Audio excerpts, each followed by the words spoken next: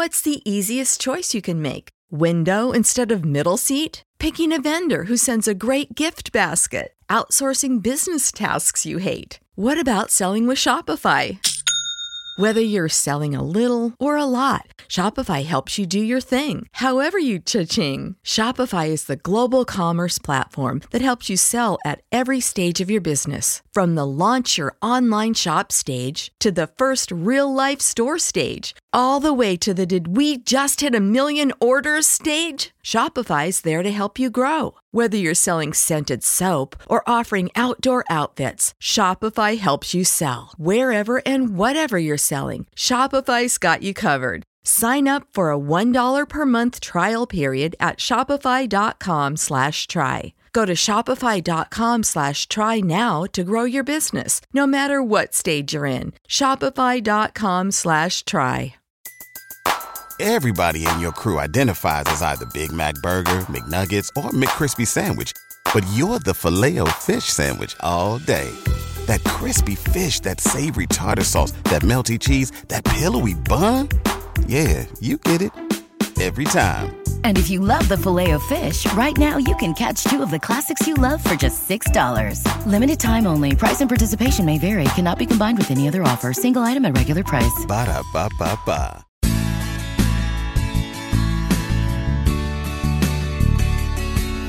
Here we go, folks. Another episode of Positively Trek with your hosts. That's me, Dan Gunther, and of course, Barry DeFord. Barry, excited to be talking Trek with you again today. Absolutely. This is always a wonderful way to, I guess, sort of end the week. I don't know do you consider Sunday the beginning of the week or the end of the week? Oh, mentally, I feel like the end of the week, but, big calendar will have you believe it's the beginning. So, I don't know. Yeah, it's kind of like the neutral zone in a hockey rink for me. It depends on the direction of things. If I've had a hard week, then it's the end of the week. And if I'm looking forward to the week, then it's the beginning. So that makes sense. So many things in our lives are dependent on our experiences and kind of in flux a little bit. So I like that, the kind of the quantum week. Is it the beginning of the week? Is it the end of the week? We're not sure till the waveform collapses. Yeah, so time isn't real. Well, we also have another special guest with us today who I'm really excited to have on. She's a frequent contributor to Positively Trek lately, and we're excited to have her in a flagship show episode. Jessie, Earl, welcome to Positively Trek. Hey, I'm so excited to be here. Thank you for having me. It's always interesting because I listen to the podcast regularly, and then it's always like whenever I get to be on a podcast I listen to, it's like, I'm participating now. I'm not just listening to you two talking about calendars. Well, we're so happy to have you here. We have a lot to talk about today. I was kind of going back over previous episodes with you in it, and we've had you talking about episodes when they come out and things like that, but we've never really done a true fan focus on you, and I think that would be a lot of fun to do for the discussion, as well as some exciting projects that you have coming up that we're definitely going to talk about. I'm excited about that. Yeah, for sure. Well, thank you. I'm a weird dork who makes videos on the interwebs, so I can talk about that. I feel like you're in very good company with that particular job description. And some bad company, but mostly good company. Yes, definitely. There's both sides of that for sure. Still sort of feeling the newcomer syndrome to the show as well, and my almost complete non-existence on all forms of social media. I do actually feel like, Jessie, you're as much of a co-host as I am, if not, probably more of a mainstay and a little more, I guess, well-seasoned, as Deanna Troy would say, but in a good way for the role. So it's wonderful to finally get to talk to you face to face. I actually, virtual face to face. I don't know. Have we ever met in person? Do you think? I've met a lot of people. To be fair, same thing. It's like I've met a lot of people, so we may have, but I don't know for sure. Yeah. But I do want to say really briefly on what you just said. Like you've been doing great as a host, by the way. I've been listening to every episode, and Miss Bruce. It was nice to have him back for the High Country book review. But Barry, you've stepped into his place and done a wonderful, amazing job, and it's just been great to listen to you two continue on the torch and have more discussions that I really enjoyed listening to. So you've been fantastic. That means a lot coming from you. Thank you, Jessie. Oh, thank you. Awesome. And here, absolutely. So, well, we're going to talk about some news today before we get to the main discussion. And unfortunately, because we didn't have a regular episode last week, we're kind of coming to this a little bit late, but there's some big news, a big discovery, a big crossfield class sized starship elephant in the room here that we need to talk about. And that is the news that Star Trek Discovery's 5th season will be its last one, coming next year in 2024. So, I mean, I feel like everybody and their dog have given their thoughts on this online, and you know what? Guess what? Now it's our turn. So, see, no, my thing is, I don't think it's ending. I think it just jumped 1,000 years in the future, and season 6 will premiere in like 3024. Oh my goodness, I love it. Yeah, the Paramount Studios, they're just not allowed to talk about it. It's been sealed. Nobody can speak of it. Like Section 31's come in, so you can't talk about it anymore. I love it. I love it. So yeah, definitely sad news. It's the Star Trek that ushered in the new era of Star Trek. If nothing else, you have to kind of give it that. And it's a show that I've really appreciated. I think it's done a lot of things to bring ideas into Star Trek that haven't been explored in the way that they should be in Star Trek up till now, and still room to grow on that. But, they got the conversation going on a lot of those as well. So yeah, I don't know. I'm sad. I'm glad we're getting the 5th season and they haven't just shut everything down and thrown everything in the trash like some other production companies have done with things out there, which, like, man, if that had happened, I'd be inconsolable at this point. And it sounds like, too, they're going back to make it a series finale, I heard, too. The actors are talking about having to go back and refilm, which sucks that they didn't know that in the first place, but at least sounds like they'll be able to wrap it up, which is nice. Mm-hmm.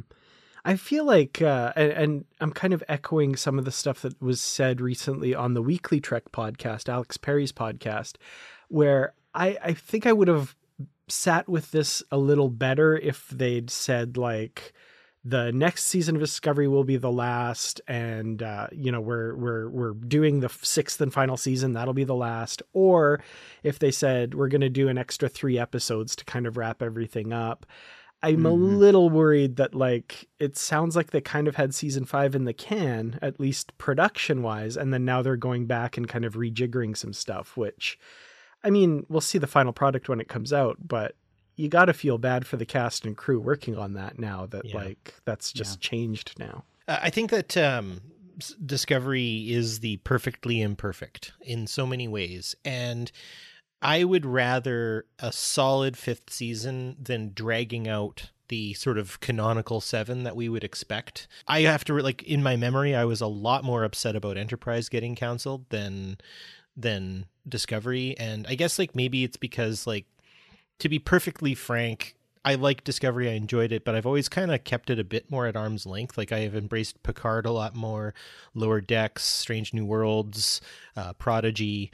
I feel like it birthed a lot of really great ideas, like you said, Dan, but it's not really carrying as much as, say, these other shows are. And for it to kind of step back in this moment, I think is actually a sensible move. I think some of the ideas that can be explored in the new Star Trek can be done in the current fleet of shows that are happening. And I don't know, I feel like they'd really tried to do a lot. Discovery was probably the most ambitious Star Trek project I have ever seen.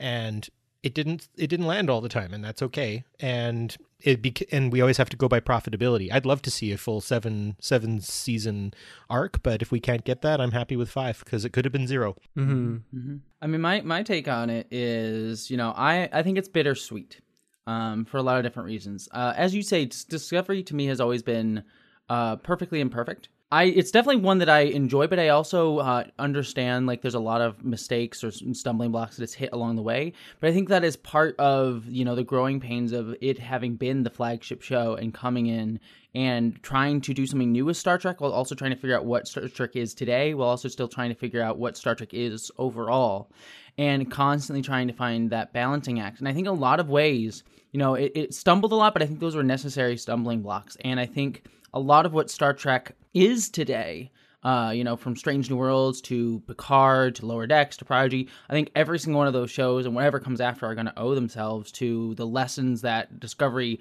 both learned as it grew and also the lessons that it taught.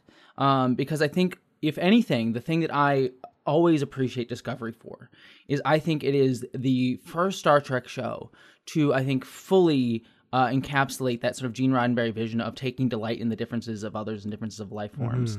Mm-hmm. Yeah. Like other Star Trek shows have definitely been diverse. They've definitely tried to showcase that diversity, but in a lot of ways, some of the time it was very diverse, but not necessarily always inclusive.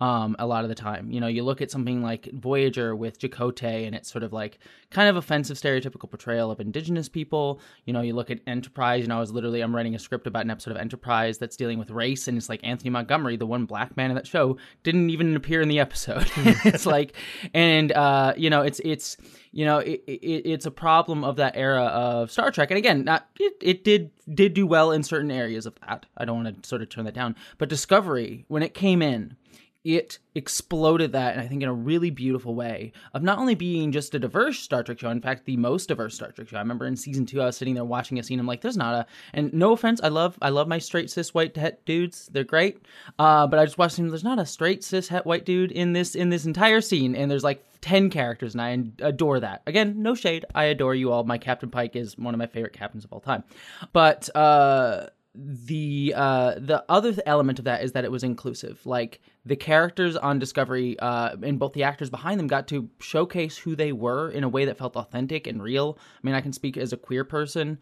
like watching the Queer Found Family and not just having one queer person having to be the embodiment of all queer representation, but you have like 6 or 7 queer characters on that show. Yeah. And they get to form a family and form a bond in a way that felt very realistic to me. And that felt very authentic. And I know that that's the case for many other communities and cultures on that show as well. And I think that that's something you look at, other Star Trek shows that have carried that forward with like non-binary characters in Strange New Worlds and Prodigy, bisexual characters in Lower Decks, characters of different cultures, backgrounds, races, skin colors, sexualities, all of that in all of the shows. And I think that that is a testament to what Discovery has done. And then it also just tried out new things and weird storylines. Like, it's sometimes fallen on its face. Sometimes the serialized storytelling doesn't always work, but it always swings for something big and different. And I always appreciate the big, ambitious thing rather than the like, oh yeah, that was fine. Yeah, that was okay. It was just, it was going through the numbers, paint by the, So yeah, I think it is bittersweet. And the other 2 things just to add at the end, I know I'm rambling a lot, but I have a lot to think about this one, but it's just, number 1, 5 seasons, nothing to scoff at. 5 seasons, especially today in TV where things get like 2 or 3 seasons, maybe 5 seasons of a show, is, I think, a rounding success. It's, it may not have gotten more episodes, but in terms of seasons, it got more than Enterprise, got more than the original series. So I think that there's that element of it. And then 2, this doesn't mean the end of Discovery as like a story. There's, books, comics, definitely 100% we're going to be getting more of those. And who's to say, the Star Trek universe is constantly expanding. Who's to say other characters won't show up in other things? That's really, really succinct and well said, actually, Jessie. And I think the only thing that I would add is I think what you're explaining, or how I understand it, is the idea that objectively speaking, Discovery being canceled is like kind of ho-hum, not terribly happy about it. But subjectively, just like Star Trek, the original series, yeah, it only had 3 seasons and look what it spawned, right? It's that same idea that, though imperfect in its own sense, the ideas that it shapes, the paradigms that it challenges in its time, right, is the actual reason. And it's that kind of like, it doesn't matter what show it is, what matters is our plan. And our plan is to celebrate diversity. Our plan is to envision and imagine a post-scarcity society that is interested in embracing our differences and learning from them and growing and joining that, I guess in their case, interspecies, but with us joining the human family, right? And being a part of that and exploring that in its imperfections, right? And all that sort of stuff. So yeah, well said. And I think Discovery definitely sets a high watermark for Star Trek in a lot of those areas. And I really hope the discussions that are happening now with regards to the shows that are currently continuing to go forward, as well as anything new that might come up, and we'll talk a little bit about maybe what that future of Star Trek looks like. I hope they're looking to Discovery and saying, okay, now how do we match that or exceed it going forward? How do we keep that momentum going? You know, it doesn't really escape my notice that Discovery is the series that's led by a woman of color right now. And looking at the remaining shows, the live action ones anyway, they're not quite on that level. Again, total disclaimer, I love Captain Pike. I love Patrick Stewart and Picard, obviously. They're amazing characters and wonderfully played.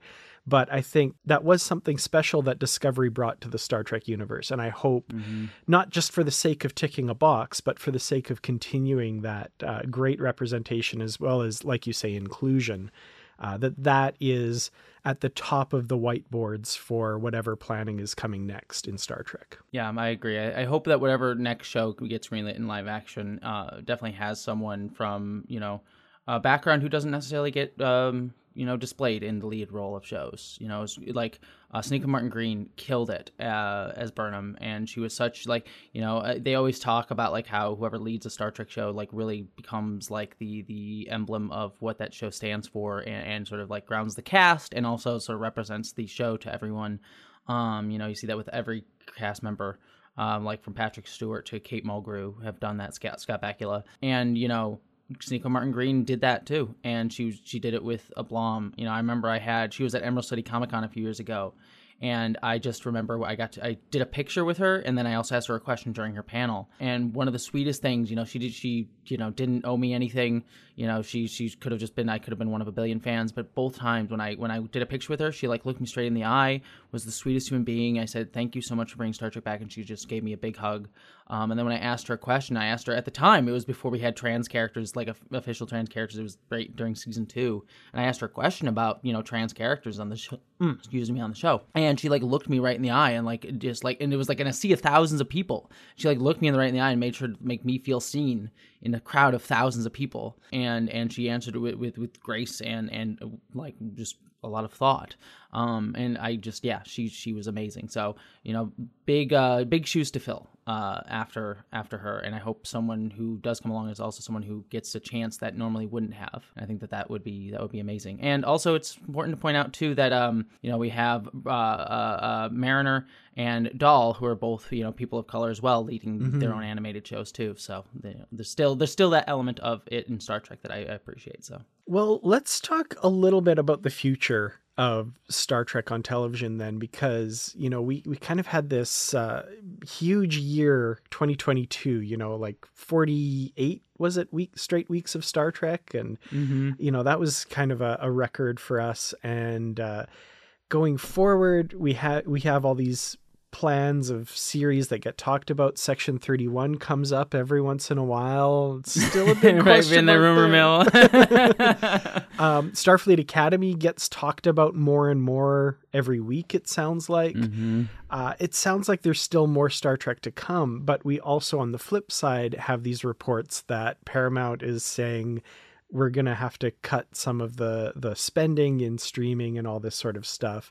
And people wondered what effect that would have on Star Trek. And then a week or two later, I think we found out.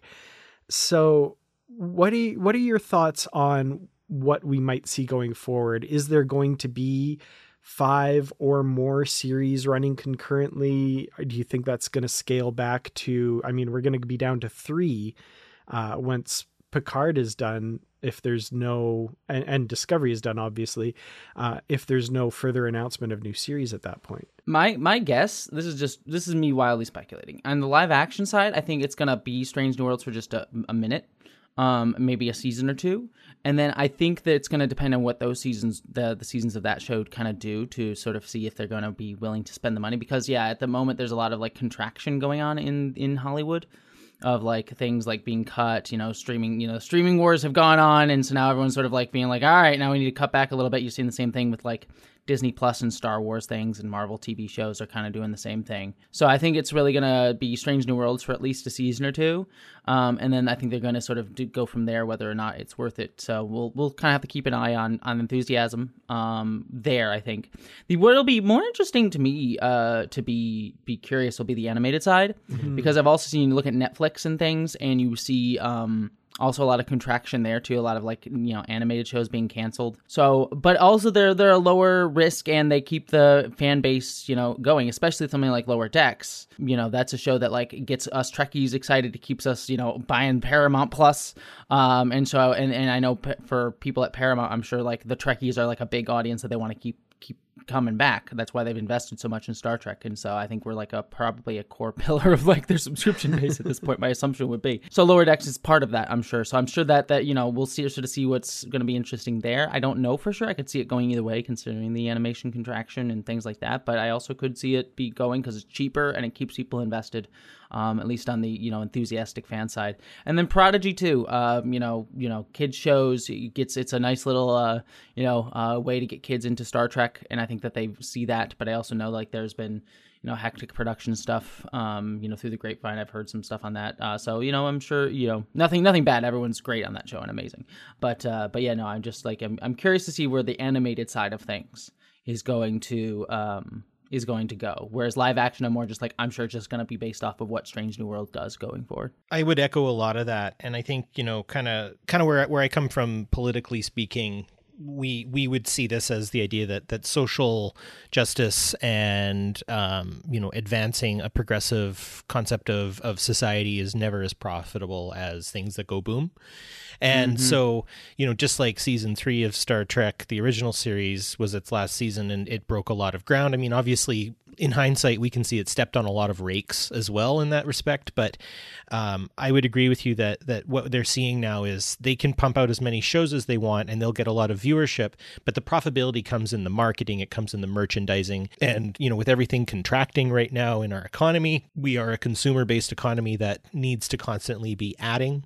And so Star Trek doesn't really lend itself to adding. It's a pretty solid group. Like if you think about the letter writing campaign that kept the original series going, we've never been as profitable as, say, what George Lucas was able to do or what Disney, Marvel, Amoeba has been able to create and all that sort of stuff. So if our writers and the producers are brave, and this is totally a shout out and a challenge, which is coming from some, podcasting nobodies myself. And I know they're not necessarily listening, but if they're brave, they'll keep this going, because I think politically speaking in our society, we are moving into some very dangerous territory, and a television show like Star Trek that is pushing the envelope and doing what should be done to represent people. And you saying like 10 people in a scene and none of them are straight white cis males, that's a sign of progression. I don't want to do too much flexing here, but when I got to speak with Nichelle Nichols a number of years ago now, she talked to me. We talked mostly about the Black Panther Party, Bobby Seale, Fred Hampton, and her thoughts on that. And I remember thinking to myself, it was a political statement to put her on the bridge at that time. And, when we think about, the trans, queer, non-binary characters, and actually identifying as the characters they're playing too, right? Like we had 2 gay men in a relationship with each other acting as that, right? Like that's super important. That's extremely, and I know it maybe, in 60 years we can look back and be like, duh. But yeah, exactly. But I think we're in a place right now where that's not necessarily possible, and we could head in a very dark and dangerous direction. So from a perspective of being the pop cultural wing of a social movement, Star Trek can rise to the occasion here. And I hope they don't acquiesce to greedy shareholders wanting high profits and instead go for broke and really make a statement, because I think we as a fandom are becoming more safe and are becoming more accepting and are showing that we put our money where our mouth is. And it's something that I'm really personally proud of. And as much as I don't get to watch as much Star Trek as I'd like to, identifying my personal fandoms and stuff like that, as Star Trek at the center, is 100% for that reason. So here's hoping. I'm a little cynical, and I'm worried that we might sort of see all these extra shows get kind of slowly whittled away. But here's hoping. Yeah, I echo all of that. I think Star Trek is I think a necessary thing today. It's a lot of the TV shows that I watch are sometimes darker right now. Like I love Severance. I think shows like that. It's like I love TV shows like that where it's like they're speaking to things today. Like Severance is very much about like corporate culture and how it creates these awful things. Star Wars Andor, which is very much up against like fascism and rising fascism. Like I want to go and punch a Nazi after every episode. It like has me so energized. Yeah. So those shows are necessary, and I think we need them, especially today, as things do seem to be taking a turn for the dark at the moment. But I think we need to have shows like Star Trek which show us that this is what we're fighting for. Like those shows are here to show us what we're fighting against. Those shows Star Trek is here to show us what we fight for, and I think that is just as necessary, if not more necessary, today. Like you look at, something I always say is like as we see rising fascism in around the world right now, fascists are in it for the fight. The goal, the end in of itself for them is fighting each other. They like that. That's what fascism built on, eternal fighting.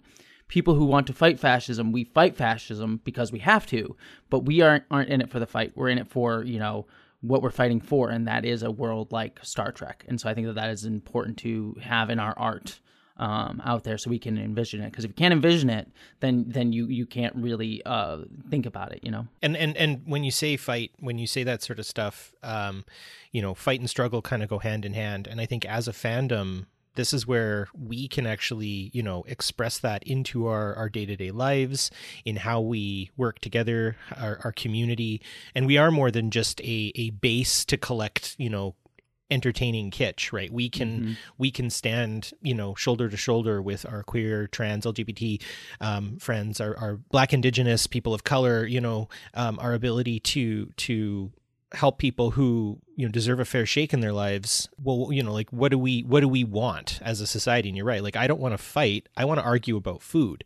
That's ultimately what I want to talk about. I want to talk about how delicious different types of food are in the shows I like to watch. But if a friend of mine is existentially being threatened by something, like I think about my friend Shashank at Politrex. He's constantly living under the gun of not being a full American citizen and stuff like that, and the possibility of being deported any moment. Obviously coming from a queer perspective, Jessie, you're up against a lot, and that's where Dan and I, as cis white het males, we can totally hide in plain sight, right? We can just continue buying our lovely little kitsch things and just go on with our lives. So I think maybe to some degree, being a Star Trek fan is a bit of a political statement now, and rightly so. I think it shares that we're a community that is stronger together. Yep. I think that's again taking delight in our differences. It's the biggest thing against fascism. Fascism wants us to split up all into little groups and say these little groups are against each other or all fighting each other. But no, it's like we take delight in each other and delight in our differences, and that makes us stronger together. We don't always agree. We don't always get along exactly one-to-one every single time, but we understand that the assignment and the goal is to come together to make something beautiful together. And I think that's amazing. And that's how you make it through a no-win scenario. Exactly. Hell yeah. And bring it back to Star Trek. Yeah. Awesome. I'm loving this discussion. Let's take a brief break, and when we come back, let's talk all about your fandom and a lot of this energy. We're going to keep that going into this discussion here. So, Jessie, thank you once again, for coming on the show. You've been on the show a few times, but like I said at the top, we haven't really done a deep dig into your fandom and who you are and what makes you tick, what makes you a Star Trek fan, and all of that good stuff. And I think we have a little bit of an inkling of it from some of the discussion earlier and some of the other discussions in other episodes. But I really want to dig down into your fandom and, like I said, dig deep into my psyche. Yeah, what makes you you? Mind meld, Your paw is strong. Exactly. Dan, why are you pulling on my ear? All right. I'm just thinking of like all of the out of character things that Dan Gunther would ever do, and touching someone else's ear is like the top of my list of the things Dan would never actually do. I feel like it's the top of mine too. Oh, see, I'm just pulling everyone's ear. Every time I meet them, I'm just like, hey, let me feel your paw. That's great.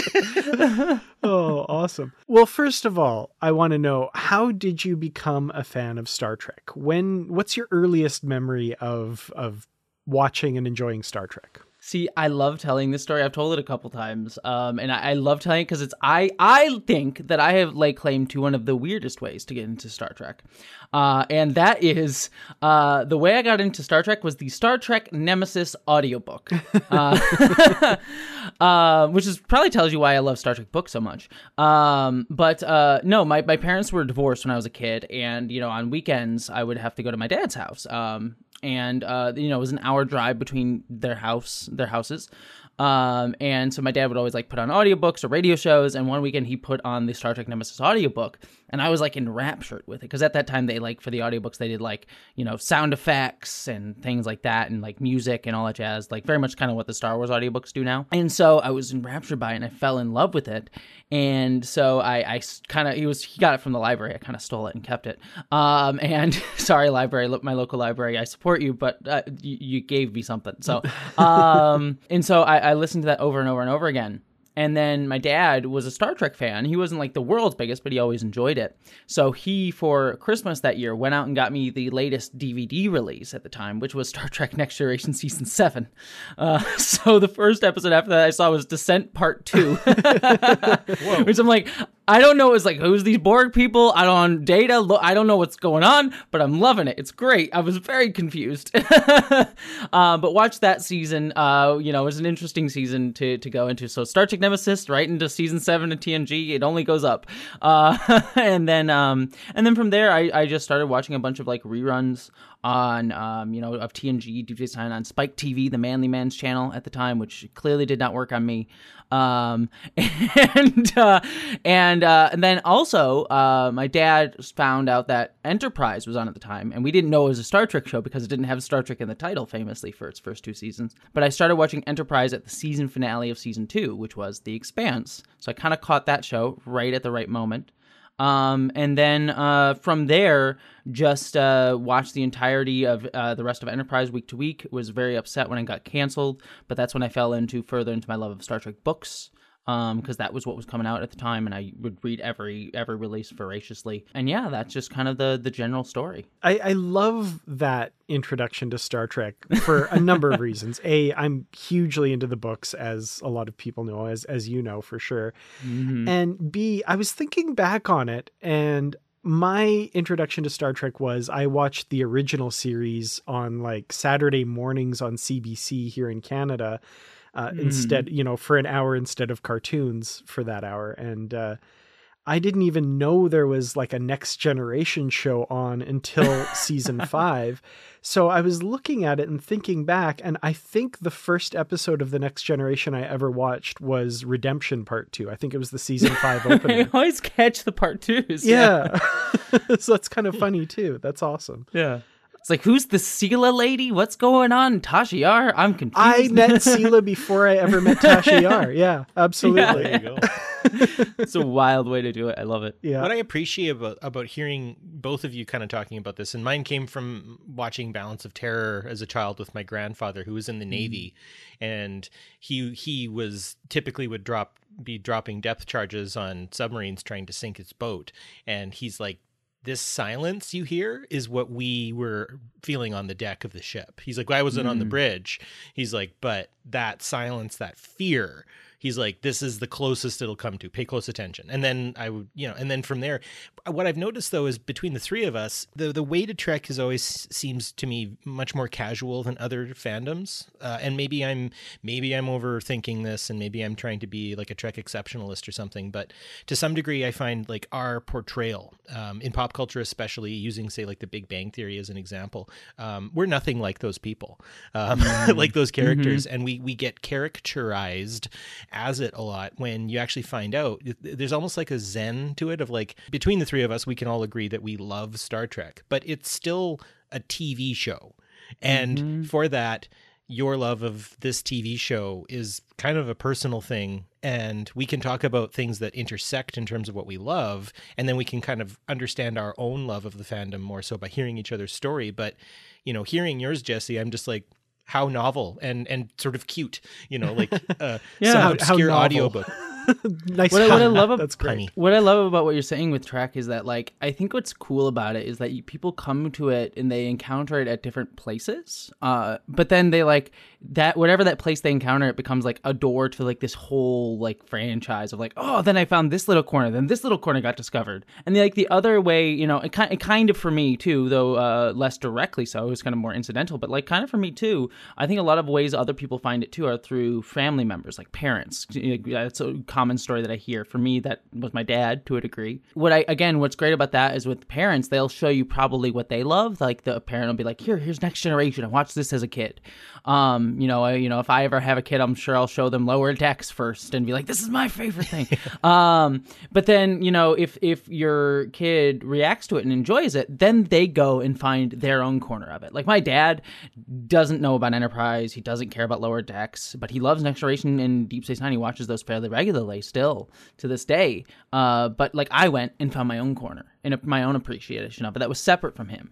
So it's like these things that you can like share as a family, but then go and find a part of it that resonates specifically with you. That I think is what's really cool about how big it is. Again, infinite diversity, infinite combinations. And the fun part about that too is sometimes you can take those family members along with you on the ride a little bit. Because the reason I didn't know about The Next Generation or watch it until season 5 was my mom was a huge original series fan. She loved Captain Kirk and all of them. And when TNG was premiering, she's like, well, that's not my Star Trek. I'm not going to bother with that. That's not Star Trek, whatever that is. And I think my dad at one point said, there's a Star Trek series on right now, right? And I was like, what? Excuse me? In the years since then, I've shared my fandom with my mom in particular, and now Deep Space Nine is her absolute favorite show. So like to kind of give that back and pay that back and bring my mom along into new parts of fandom. And now she's, watching Picard weekly and all this stuff. And, talking to me like, oh, did you see what happened in the last episode? Oh my goodness. It's great. I love it. So that's what I'm getting at my dad back into with Strange New Worlds. I tried to get him into Discovery and Picard. He didn't really resonate with either of those. No offense to Patrick Stewart, but my dad's saying, Patrick Stewart looks too old. It makes me feel old. I feel big that. Issue with Picard. Yeah. That was his thing with Picard. Nothing to do with the content. But Strange New Worlds, he's really enjoying. So I'm hoping I can be like, all right, well, you like that, Dad? Why don't you watch a little bit of Lower Decks? Come, join me. One of us. Bus. Exactly. Lower Deck. I agree completely. Maybe to some degree, Star Trek fandom also for me is the idea that like this is like a total huge like confession. I am really bad at keeping up with TV shows. Like to get through Star Trek Prodigy and to do the review on it with Dan, I had to binge those episodes like the morning of, like earlier, like as fast as I could, because I realized like I'd just been putting off like sitting down to watch it. And it's because I'm occupied with a lot of other things in my life and everything. And I remember like feeling really bad at first and being like, oh, what I have to say won't be as strong and we're not going to cover as much. And I'd love to do a rewatch again and all this sort of stuff. And I was like having a shower thought or something. And I was like, wait, I get it. I don't actually like the most important part about Star Trek fandom for me, weirdly, isn't necessarily the TV shows that are currently on and happening, because I just sort of casually, like as one would reach for a bowl of like, nuts at a party, I'll just like consume a bit of Star Trek whenever I feel like it. But really it's the people I get to talk with. It's the people who I get to encounter and meet and have these discussions with that really actually keeps me in the fandom. Everyone is just so interesting, and I feel enriched just by having these interactions and getting a chance to talk about kind of the beautiful and more interesting things in life. And hearing your story, Jessie, reinforces that of like, see, it doesn't matter wherever we come from. It doesn't matter. It does matter in the terms of like who we see ourselves as and how we portray our inborn nature. But like a TV show ultimately is just a TV show. It's the people that make it something. It's looking at the ensemble casts, diverse people doing amazing things, showing that they actually care for each other. Like that's one thing about Discovery I'm going to miss is I can really tell that cast are friends. Like they are definitely friends and friendly with each other. So yeah, I guess it's the opposite. There's a obscure lyric from a band called Sloan in a song called Coax Me where they say, it's not the band I hate, it's their fans. For me, it's the opposite. It's not necessarily the TV show that I love, it's the people. For me, I think I agree completely. Like for me, Star Trek, in kind of an interesting way, as a kid, I was bullied a lot. I was, also, figuring out my own gender identity and sexuality and that sort of its own isolating feeling as well for a lot of different reasons. But I was also, I hate using this term, but like I was overweight, at least in my mind. I was unhealthy because I didn't really care about myself for vast different reasons. And I was isolated a lot. And for me, Star Trek created this whole universe that I could go into that I felt like I had a bunch of friends. And not only that, like friends that I could identify with, like characters like Jessie Dax. As a trans person, I was like, I feel something here that I don't feel it with anyone else. And that was really wonderful. And then getting to see like cast and crew as the beginning of the internet age, and you get to like learn, like that was around the time you get to learn more about the cast and crew as people. And you kind of like, parasocial relationships with them. And that's like an incredibly meaningful thing that even to this day is like, I listen to all the podcasts that all the actors do. And that's like, it's nice to be able to do that. And I've had the great joy being able to meet some of the actors and even call some of them friends and people that work on the shows as friends. Been very honored in that. And so it just creates this wonderful community. And as a kid, just staying there for a moment, like it allowed me to, again, there's a lot of stories of like young trans kids, queer kids finding themselves online. And I found community too with Star Trek fans. I used to write Star Trek fan fiction. After Enterprise ended, I actually wrote Star Trek fan fiction, Star Trek Enterprise fan fiction that's still out there somewhere. But I did it with people. We had like our own virtual seasons that we wrote. And that was just really nice to be creative with people and feel like I had a community there. And then since Star Trek Discovery has come back, this is one thing I always loved Discovery for, is like it allowed me again to, I've always been a Star Trek fan. It's always been going in my life, but that like reignited this community. And it allowed me to find people like both of you and everyone else that I've been able to meet. And that's been really amazing because I've never felt more accepted, more loved, more getting to be excited about something together with people than I have when I'm watching Star Trek. And like one of the best experiences of my life was going to my first Star Trek convention last year, about a year ago, which was Star Trek Mission Chicago. And it was just like surrounded by Trekkies. And it was one of the best experiences of my life. And it really felt like a culmination of a lot of this. So the real final frontier is the friends we made along the way. Yes, it is. You were waiting on that. You thought about that a few minutes ago. You're just sitting there waiting on it, haven't you? I mean, I'm not to belittle that at all, because that is absolutely true. I mean, yeah, the community that we've all found, that we've all become a part of through Star Trek, I think is what makes me keep coming back to this. Because if this wasn't the case, if I didn't feel like I was in a big group of people who are like-minded, who have, similar values to me and appreciate the things that I appreciate about Star Trek, it would just be a TV show, Mm-hmm. And I think it's a testament to the values that are espoused and represented by Star Trek that they inspire this community. So it's this nice kind of feedback loop that, as long as good Star Trek keeps getting made, more people, more interesting and fun and cool people will become Star Trek fans and a part of that community. And that will ensure that more gets made. So it just speaks to like what this fandom is that I really love, is that it enables us to have conversations beyond Star Trek. Like we just did a minute ago, where it's like we're talking Star Trek, and now we're just talking about like, fascism, and we need to have political engagement. We need to be like representing diversity. Like it allows us to have those conversations while still feeling like we're here for something we love, not to be like, let's talk about fighting fascism today. Oh God, like no, it's here to like talk about joy and happiness, and I think that's it's important to talk about those conversations. But it's about like being able to do so in a joyous, happy way. And I love that, when you go into these communities, you are, I go to Star Trek conventions, I go to comic con panels, I go on podcasts. It's like we do have these other stronger conversations, and it comes out of this shared love for a thing. And I think that that's really, important to be like, we create a community out of joy, love, hope. And then we have conversations about what we do from there to achieve that and continue that. But it allows us to be constructive. I look at, I do a lot of like work on my own channel beyond Star Trek stuff about like looking at fascism or hate movements, and a lot of the ways that they get built is they also form communities, but it's on hate and disinformation and sort of those nasty things. And it just sort of like, allows that sort of hatred and bigotry to breed in those communities. And so I think it's important to have a community that does sort of like center around something constructive, something hopeful, something kind, and espouses those values very deliberately and explicitly, because I think it allows those conversations to become that instead of it just being like, don't get me wrong, I love talking about what happens in episode 3, season 4 of a show. Like I'll do that nerdy minutia right along with you, but we can do more than just that too. And I think that's really a unique and wonderful thing about Star Trek. Yeah, we get oversimplified into nerdy minutia a lot, and can sometimes be sort of discarded out of hand because of that. Like, oh, you're just a nerd who this, that, and the other thing, right?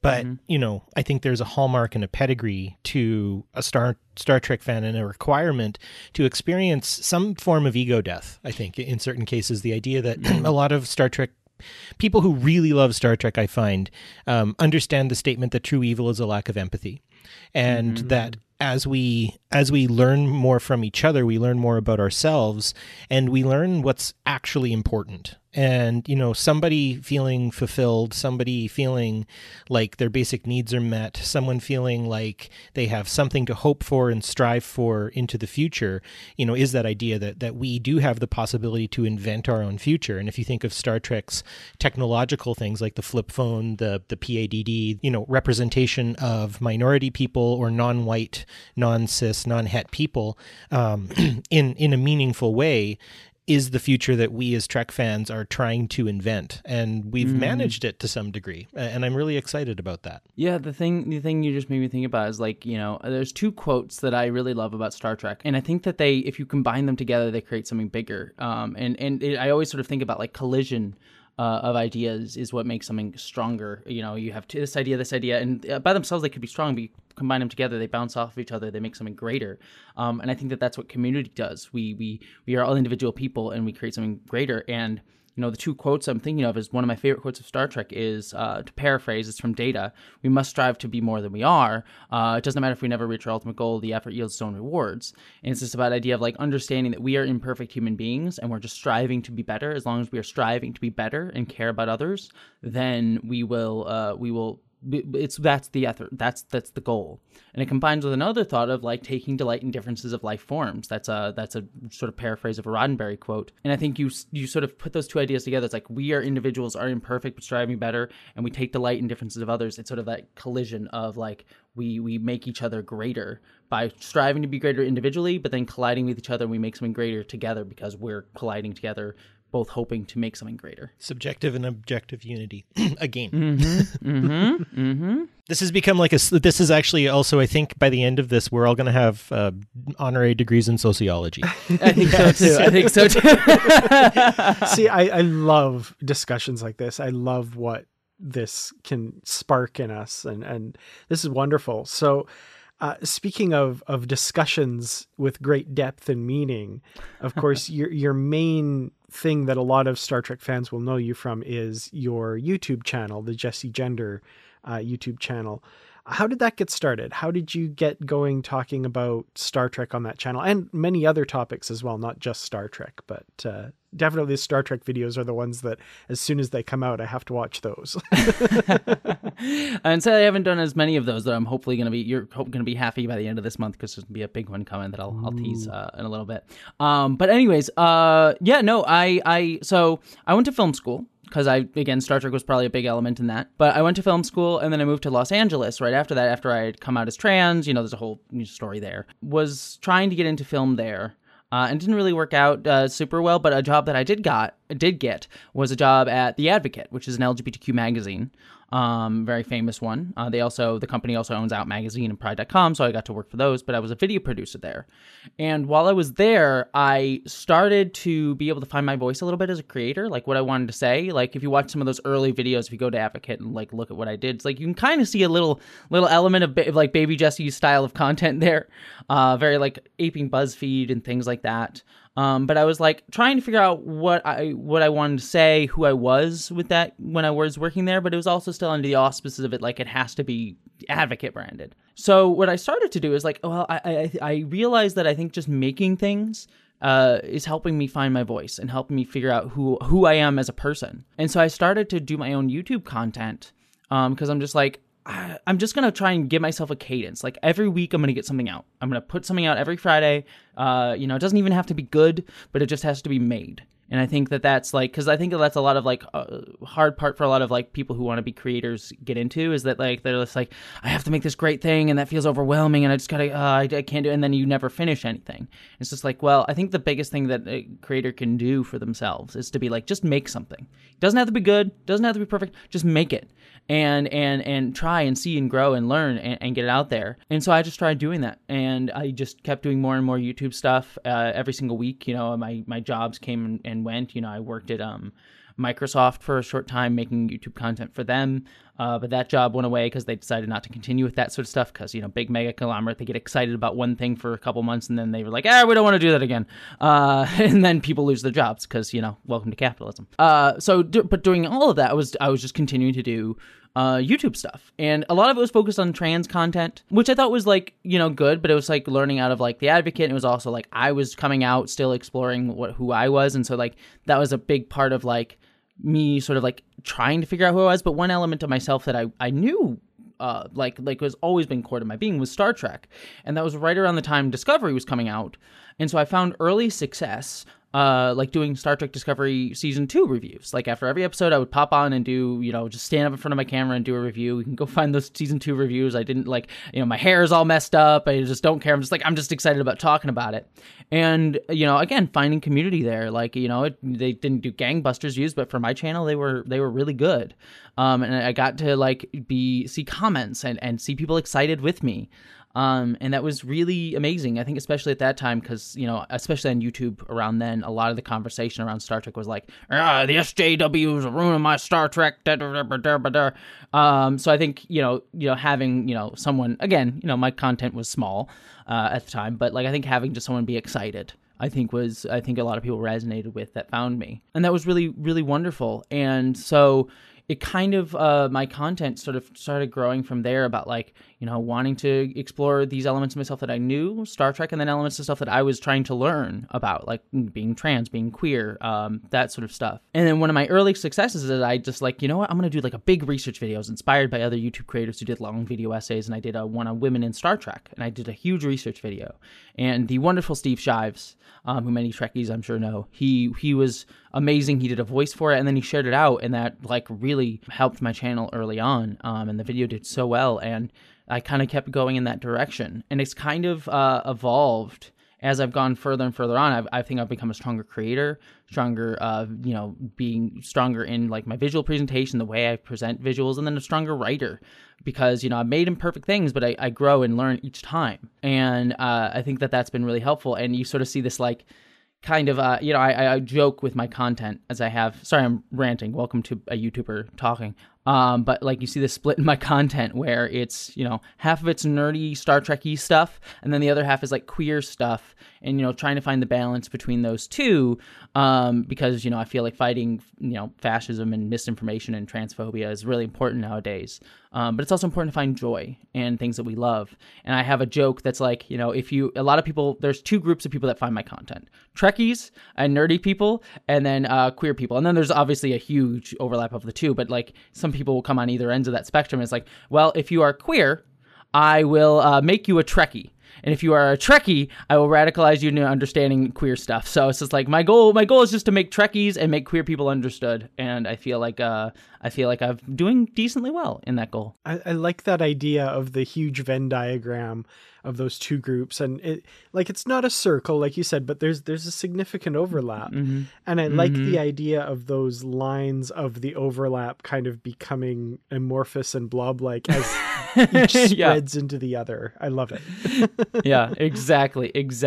There's a lot to kind of unpack on all of the things you've said, and I think the perspectives from which Dan and I sort of more or less come from, I mean, we're not exactly the same, obviously no one is, but seeing your work, Jessie, seeing you act within the Star Trek community like we've talked about, but then also in the larger LGBTQ community at large.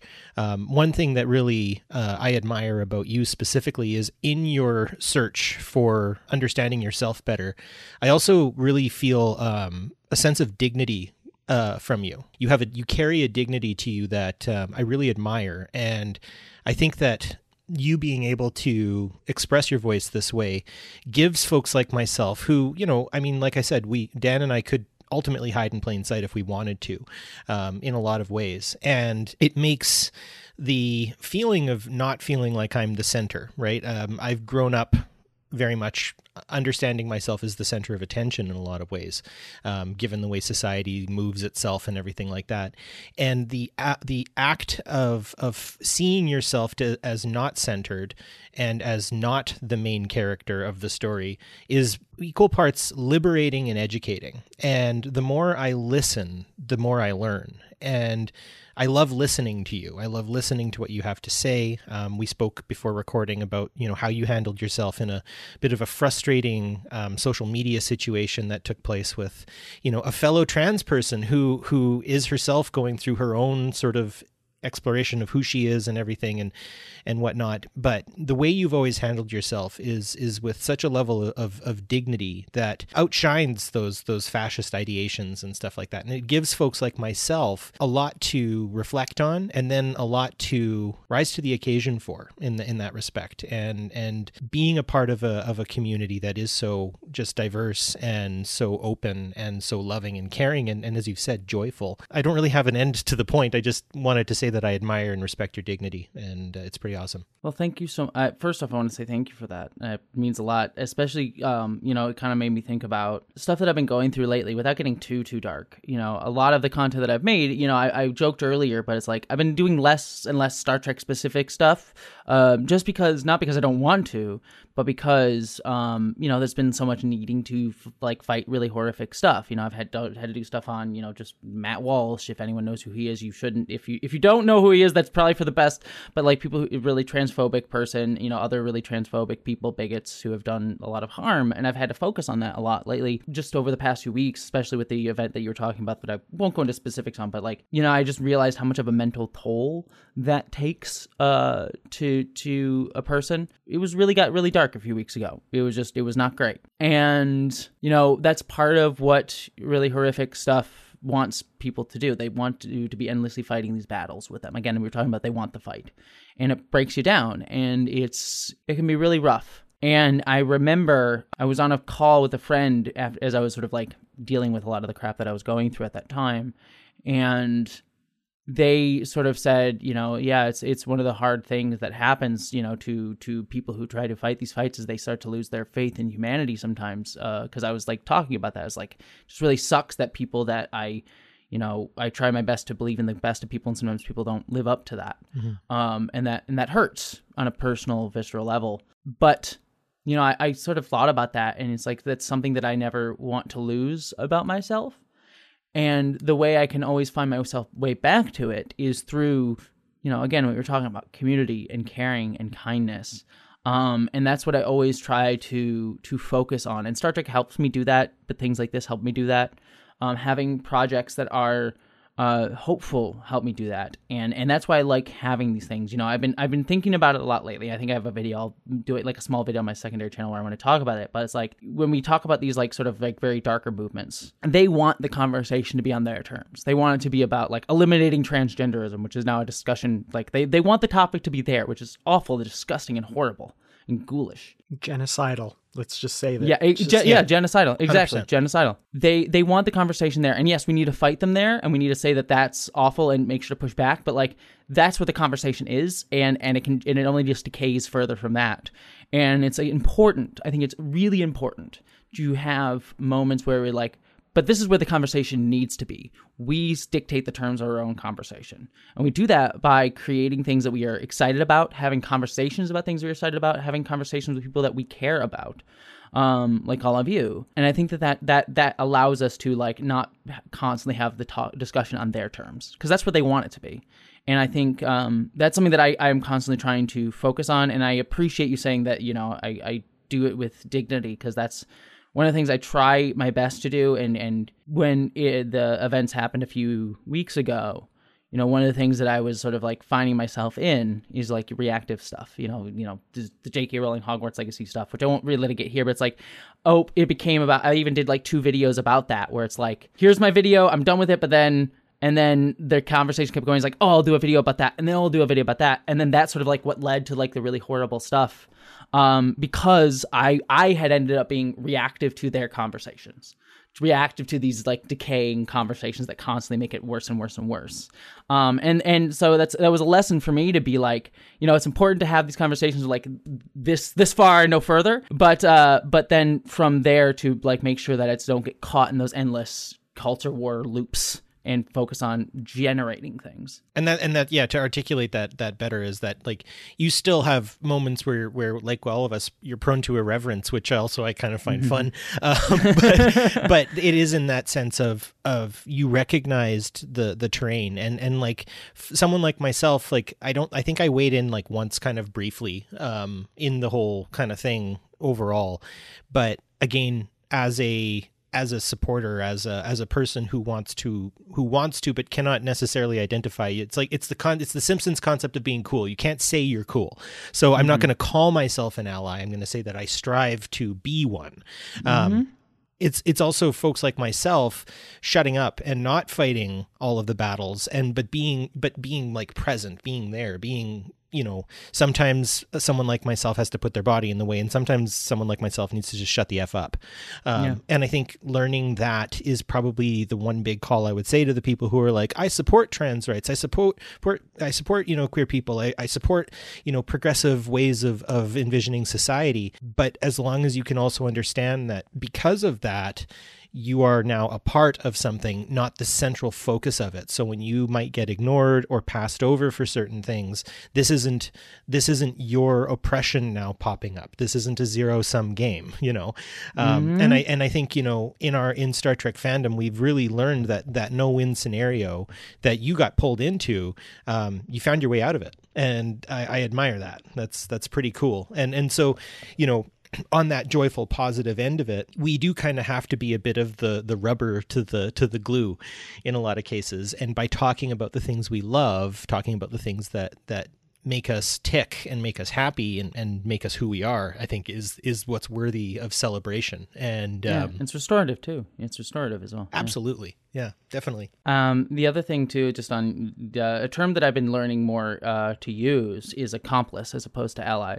Especially as, again, things do seem to get darker at times. Allies are people who do say like they support, and that's great. We need allies. Allies are phenomenal, and I adore allies, people who work to be allies and strive to be allies. But accomplices are different in the sense that like allies are like there to support, whereas accomplices have skin in the game, I guess is the way to say it. And we're working alongside of people, and I would say like both of you have shown that you're accomplices to the trans community, and want to fight alongside us and with us. And then for me too is like me needing to learn that I am also not the center of attention either. There's a lot of focus on anti-trans bigotry, but I talk about things like anti-trans bigotry comes out of like colonization and colonial periods, and how that came out of like to justify slavery against black people. those sort of gender norms that we have in our society comes out of like justifying is like, well, people of color, black people, they aren't this, they're not human. And so I just say like white trans people specifically are, we get hurt and we get harmed by these things, but we are not the primary targets. And so I have to understand that like, black people, black trans women specifically too, I need to be an accomplice and ally as best I can be, and they get to bequeath that title upon me, but like I try my best to bequeath is the wrong word, but you know what I'm saying. I try to work alongside other communities too, and in many different communities, indigenous communities, like cis women who are also fighting their own fights with reproductive health. Like it's all about, again, that same infinite diversity and infinite combinations thing, where it's like, yeah, we focus on making each other greater, but it's also like we have to also realize that we have all intersecting fights. Like anti-Semitism is interlocked with transphobia, is interlocked with racism. These are not sexism. These are not separate silos, but all interlocking fights that we work together to fight together. Well, one of the big reasons I wanted to have you on the show was, of course, to talk about a project that you're working on with a familiar Star Trek name as well. But I'm really curious about this.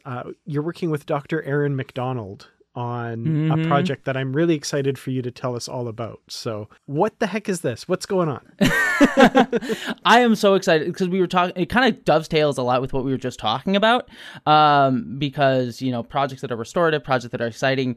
To give the long story short, back during Star Trek Mission Chicago, I met Dr. Aaron McDonald, who is the science advisor on the Star Trek franchise. Amazing human being. So cool. She's legitimately one of the coolest people I've ever had the honor to meet, and now honored to work with. We had met generally beforehand, but when we were at that convention, she had spoken about like how she's done science stuff. She loves doing science stuff. She's an astrophysicist. She's one of the smartest people you'll ever meet in your life. But she's also inspired to tell stories, and she was working on a short film called Every Morning. That was an LGBTQ time loop love story that starred Mary Chieffo of Star Trek Discovery fame, that is now out. And I was like so excited. We got talking about like our love of film and our love of stuff like that, and how we also want to tell more queer stories and LGBTQ stories and stories of people that don't really get seen in Hollywood, kind of jumping off the lessons of Star Trek Discovery, as we were talking about. And I had been working on a project.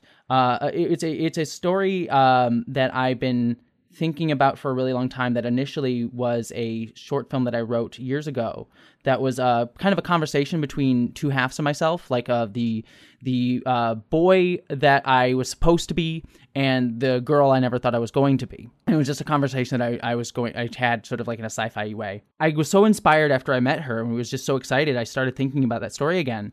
And I was like trying to like, well, this doesn't really feel exactly like me anymore. What does this story need to be now? And I started writing it, and I had just watched the show Severance. And so it became a story about, I got inspired by that. And what it became is this short film called Identities, which is the one I'm working on now. Identities, like ID. How do I spell it? I always, because I created it. It's IDENTITEAZE. So Identities, instead of like Identities. And it is a kind of, the way I pitch it is like The Matrix meets Severance. It is a story about how in a near metaverse future, how we are going to become more and more focused on the digital world. We're going to be living more and more in the digital world, but those systems are going to be made by people who don't understand, like want to recreate the sort of like capitalist and different like structures that don't really understand human beings. They see human beings as functions.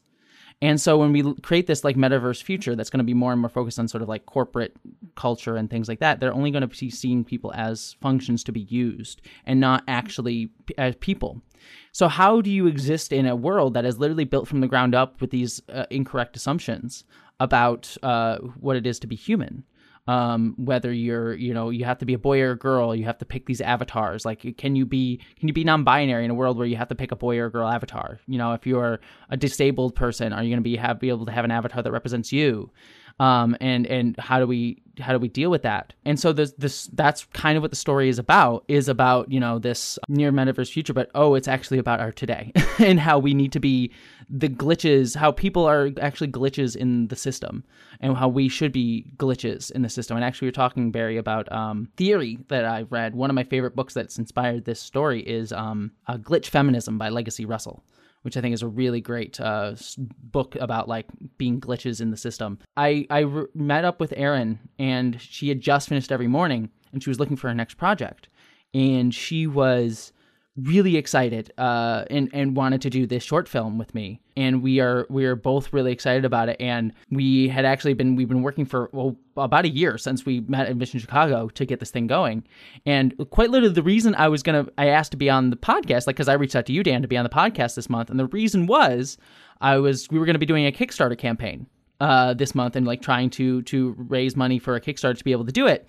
But quite literally at the last minute, like 2 days before we were going to announce the Kickstarter campaign, Nebula, which I am honored to be a part of, which is a streaming service, they reached out and said, "Why are you doing a Kickstarter? We'll just fund it." So and so I'm like, so awesome. Yeah, it's ridiculous. And so I was like, oh, so that anxiety that I was going to have the next month about whether or not I was going to get this thing made is now gone. So beautiful. So it's now definitely happening.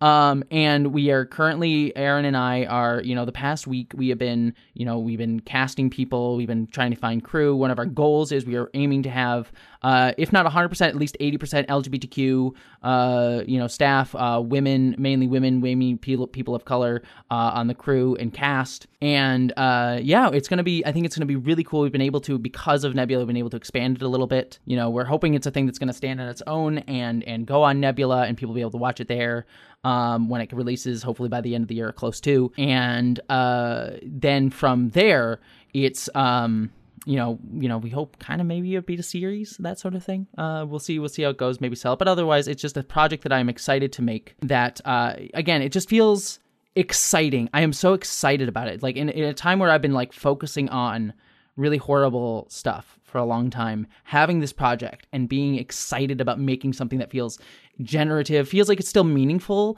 to what we're talking about, but allowing the conversation to be on our terms. And then also, like, I get to work with actors. Like, I just love working with actors and getting to come up with characters and things like that. I am so excited about it. There are things in this short film, like, people are just like reaching out to me, "Jessie, we're so excited for your success." It's like, I don't care about my success. I'm just excited that I get to make a thing, because I desperately kind of want to see this on screen, because there's just things that I think we're going to do that I think are going to be really, really cool, and I'm very pumped about. I'm a first-time filmmaker. I've no film. I've done video for a very long time, but this is my first time of a project this size, so I'm sure I'm going to make mistakes. And again, part of the learning, you create things and learn and grow, as we said before.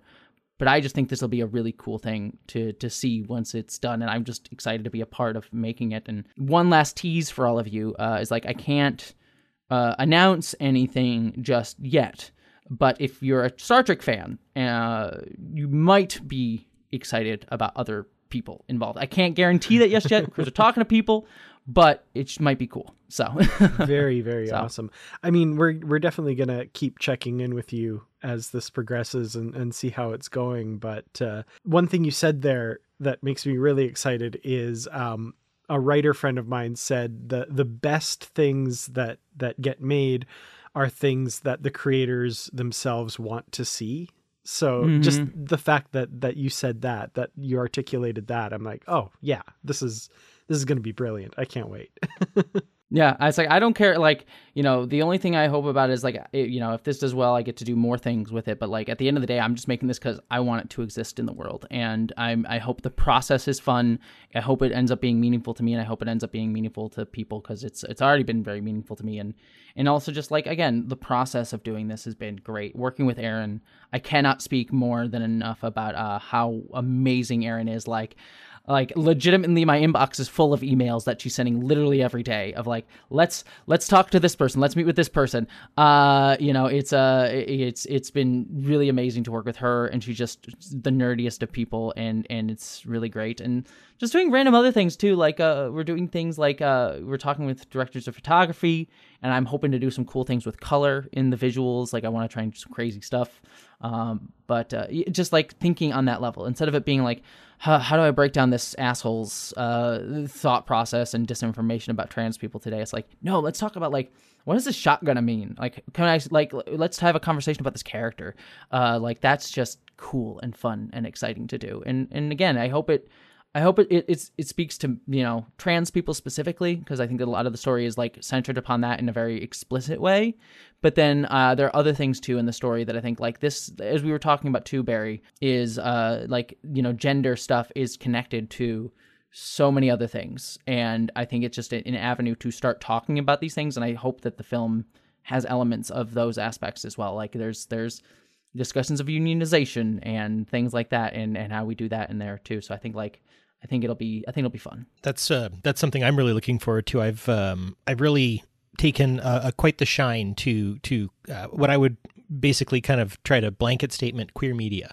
If I was more popular on any of the social medias, I'd want to start a hashtag long live queer media. But there was an author I got into in my earlier days podcasting. Her name is Benjamin Sritangao.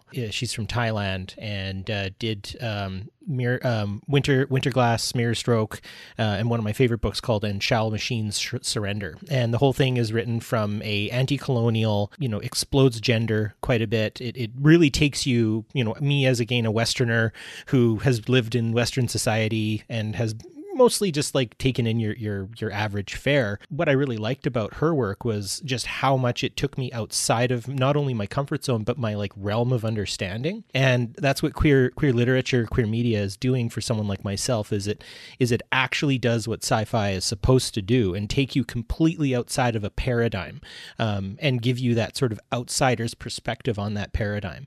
And so hearing your energy, the fact that you're working with Dr. Aaron McDonald on this, I can understand. But what's your time frame, do you reckon? So we're currently aiming to film at the end of July. So right now, again, we're in casting mode. We're talking to a couple people.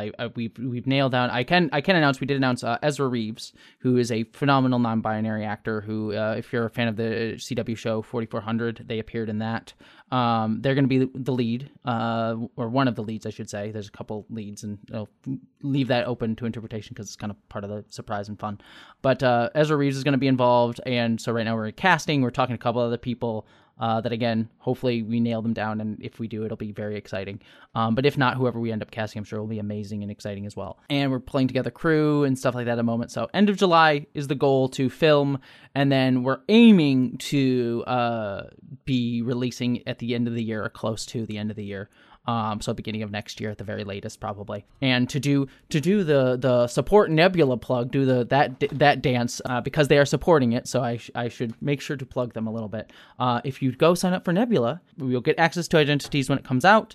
And then also, if I'm going to support other trans artists, Nebula has another fantastic thing on there called The Prince, which is a play that was filmed by Abigail Thorne. A philosophy tube, if people know her on YouTube, who's a phenomenal. Yep, she's amazing. She's phenomenal. She's a trans YouTuber, and she does great philosophy videos.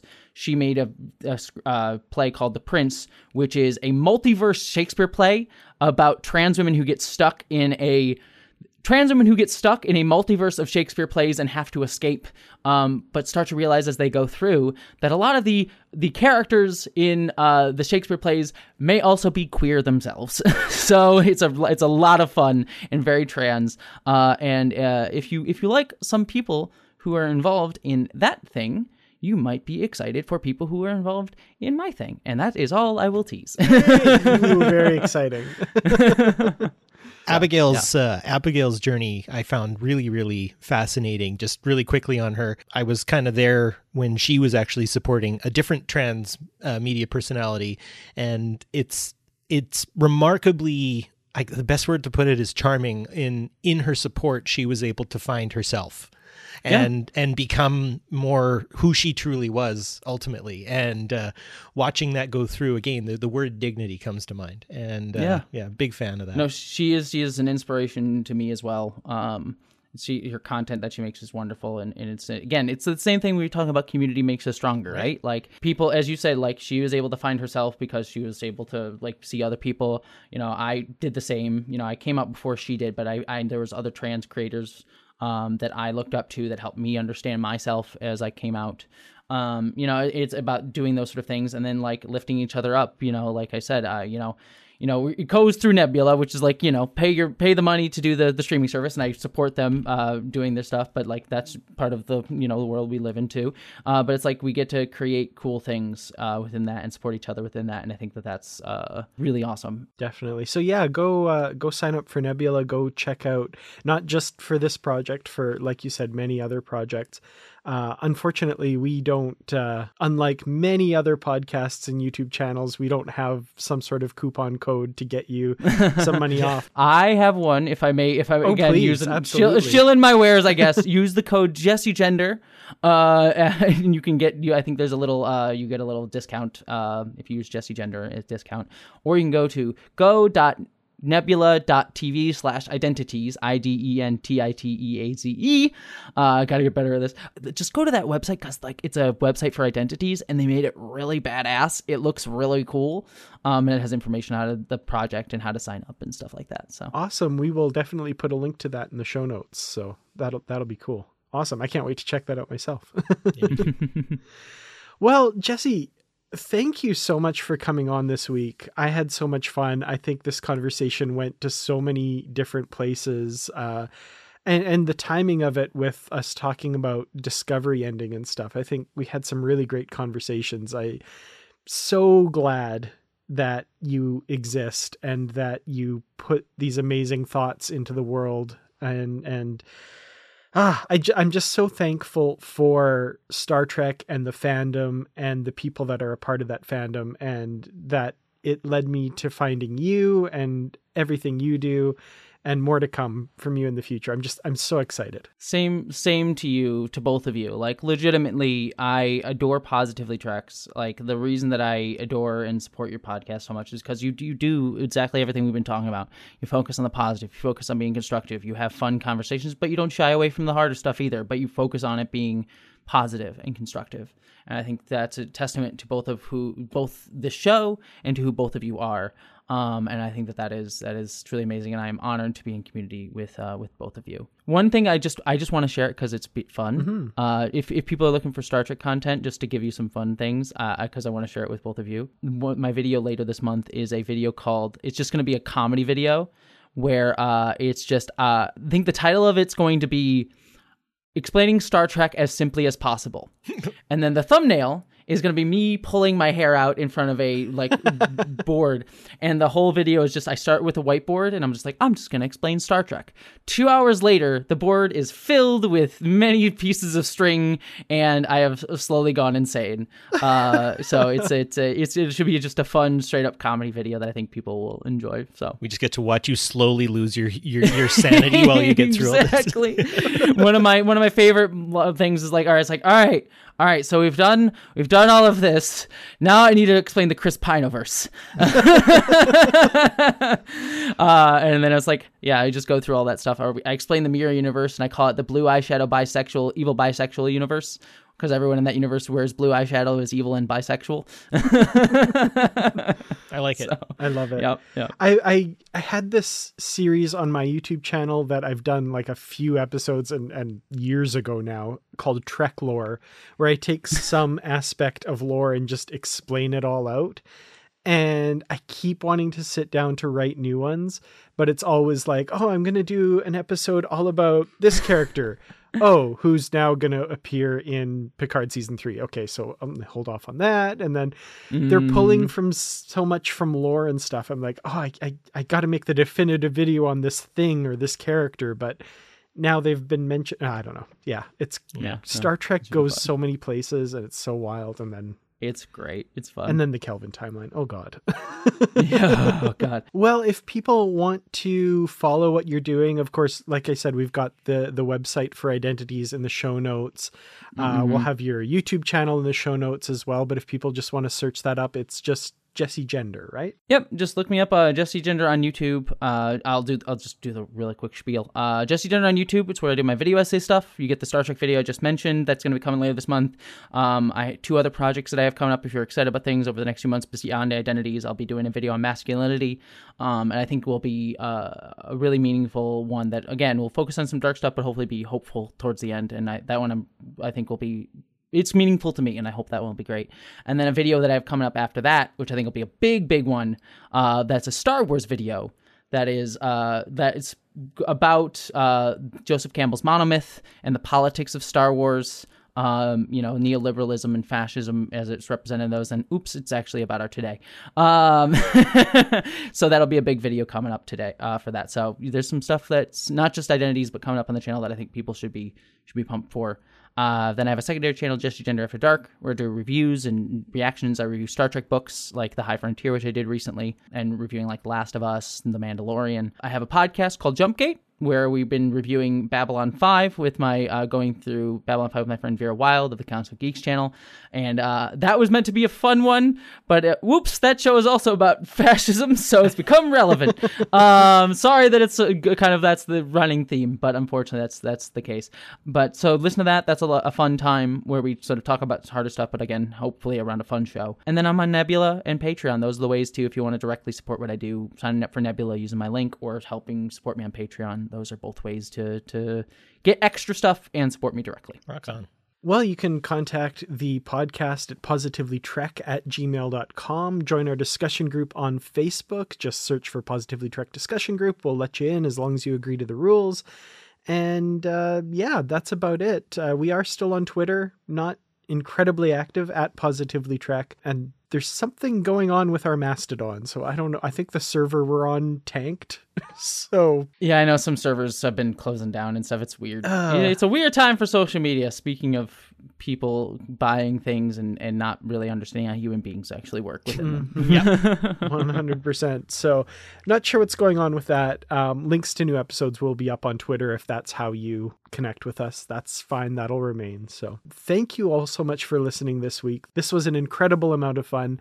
Thank you, Jessie, once again for coming on the show. Really, really appreciate it. Yeah, thank you. It's an honor. And again, anytime you want to have me, I'm always here, especially about Star Trek books. As long as they have audiobooks, I'm always here. I don't have any time to read anything non-video related at this point. I listen to so many audiobooks though. So excellent. Well, we should be getting a few new Star Trek novels soon. I know there's a Discovery novel coming in a few months. Pretty light on the release dates for Star Trek novels, but hopefully that turns around. Fingers crossed. Well, thanks again, and to everyone else, we will see you in the next episode. Until then, as always, stay positive.